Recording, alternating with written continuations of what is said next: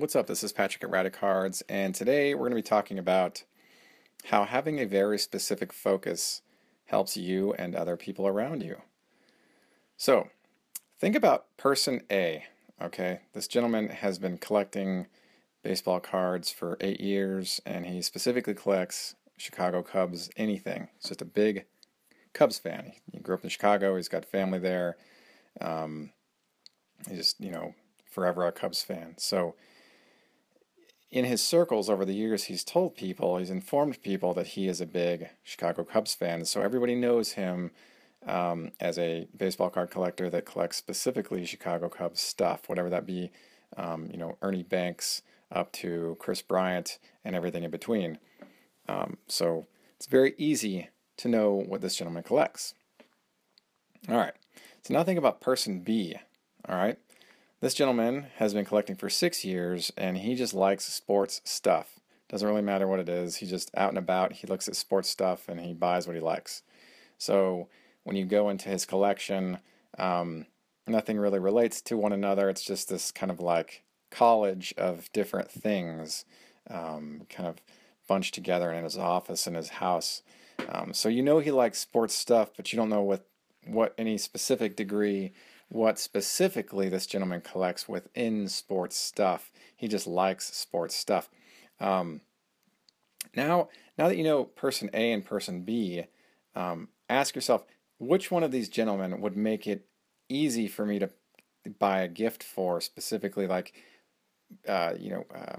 gentleman A collects Cubs stuff, gentleman B collects any sports item. You can make an argument for both sides.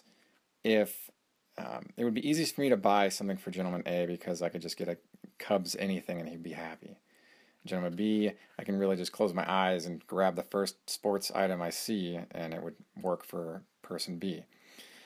But, the effort with which you put toward acquiring a certain gift for somebody based on the knowledge that you have of that person and their collection might show on the receiving end when that gentleman receives said gift.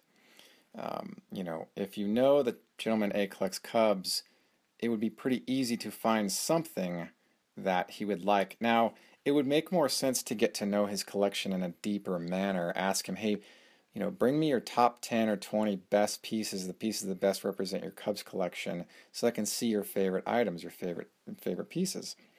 This would give you an idea of specifically what within the Cubs this gentleman likes, and that would help you formulate an idea of what you could get this person as a gift on some milestone occasion, say a holiday or a birthday.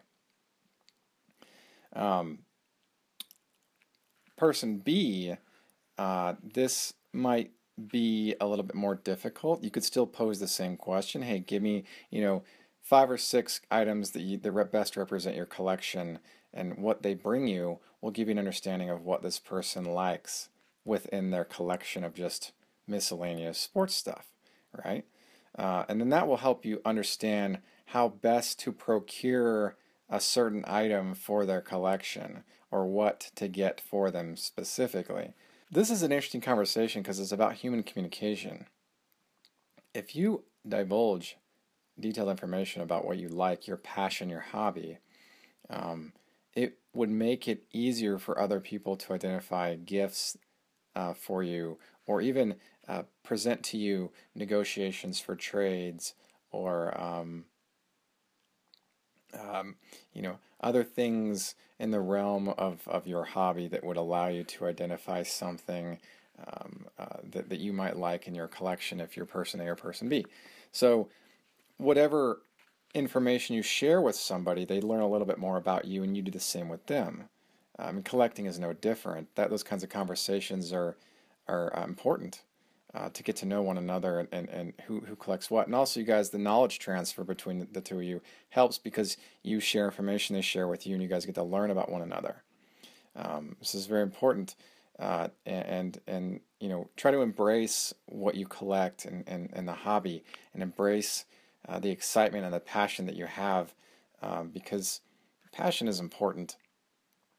And baseball cards and sports cards allow us to exercise a degree of passion that helps us remain excited about life, because life is stressful. So baseball cards are in a way allowed to diffuse some of that stress, so we can remain excited regardless of what's happening in our lives. Baseball cards in that way are kind of like, sort of a savior in a way. But when you talk to somebody about your collection, be as authentic as you can about the information that you're sharing, because if you're if you're you and nothing else, if you're not trying to be something else, people will know the most authentic version of you, so they will be able to buy what they know makes you happy. Instead of positioning yourself as trying to be somebody you're not because you have an assumption of what that person expects you to be, I think you're going to find that the results are going to yield somewhat less desirable outcomes than if you were just yourself and the person on the receiving end got to know the true you, right? So this is a really important piece. You might find this on dating sites. The recommendation is be as authentic as you can up front, because it'll attract the right kind of people to you, not the wrong kind of people. See, if you try to be somebody you're not, you're going to attract the wrong kind of people into your circle. And especially in the dating world, that's highly undesirable. But in the collecting world, also highly undesirable. Like you say, you want to impress your friends, so you tell them that you're big into Mickey Mantle cards or whatever else. Of course, you don't have any Mickey Mantle cards, but let's say you collect Dante Bichette, but you don't want to tell people you collect Dante Bichette. There's nothing wrong with collecting Dante Bichette, by the way. I'm just saying that, and your friends, they collect mantles, so you too want to fit in with the group. Variety is a spice of life. That you don't collect what everybody else collects is actually a good thing, right? Instead of trying to fit in, embrace the possibility of standing out, okay? And you will be known as the 100% version of yourself, and that's the only really way we should want to be known, right? If you collect somebody who nobody else collects, great. There's a lot of benefits to that. No competition or low competition, and cost is significantly reduced. Where a lot of people are in the market, things can get pretty hairy at auction time, and so embrace what you collect, be yourself, and be as authentic as you can when you're describing what it is you collect to other people. This will help others to get to know you and get to know your collection, get to know what you would like, so that when comes certain times to interact with items that you might like in the future, they can put you ahead of the game, and they can say, hey, I found a great Ernie Banks card. I'm going to think of such and so because I know he collects the Chicago Cubs stuff, right? So this degree of salience is very important with negotiations, with connection building, relationship building. It's just an important important factor to be transparent about what you collect, so that people can know you and your collection very easily. They can put a definition on it.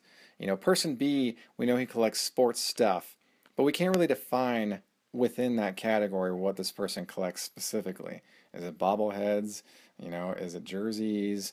Is it framed, signed items? Is it baseball? Is it cards? What is it? So when someone has a clear definition of what you collect, that can help with transactions going forward.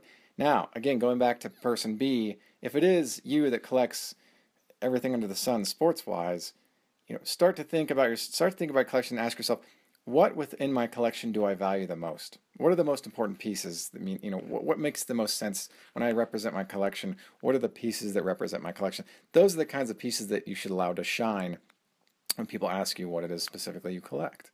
So, bottom line, the whole point here I'm trying to explain is be authentic, be transparent with when people ask you what you collect, so that this will allow you to put yourself in potential situations that could be desirable in the future should they exist, right? And we talked about some of those with gift giving and potential negotiations and deals and things like that. So I hope you got something out of this conversation, and you found this somewhat educational. And thank you for tuning in to radcards.com. And until next time, enjoy collecting. If you like this content, please subscribe. Thank you. Enjoy collecting.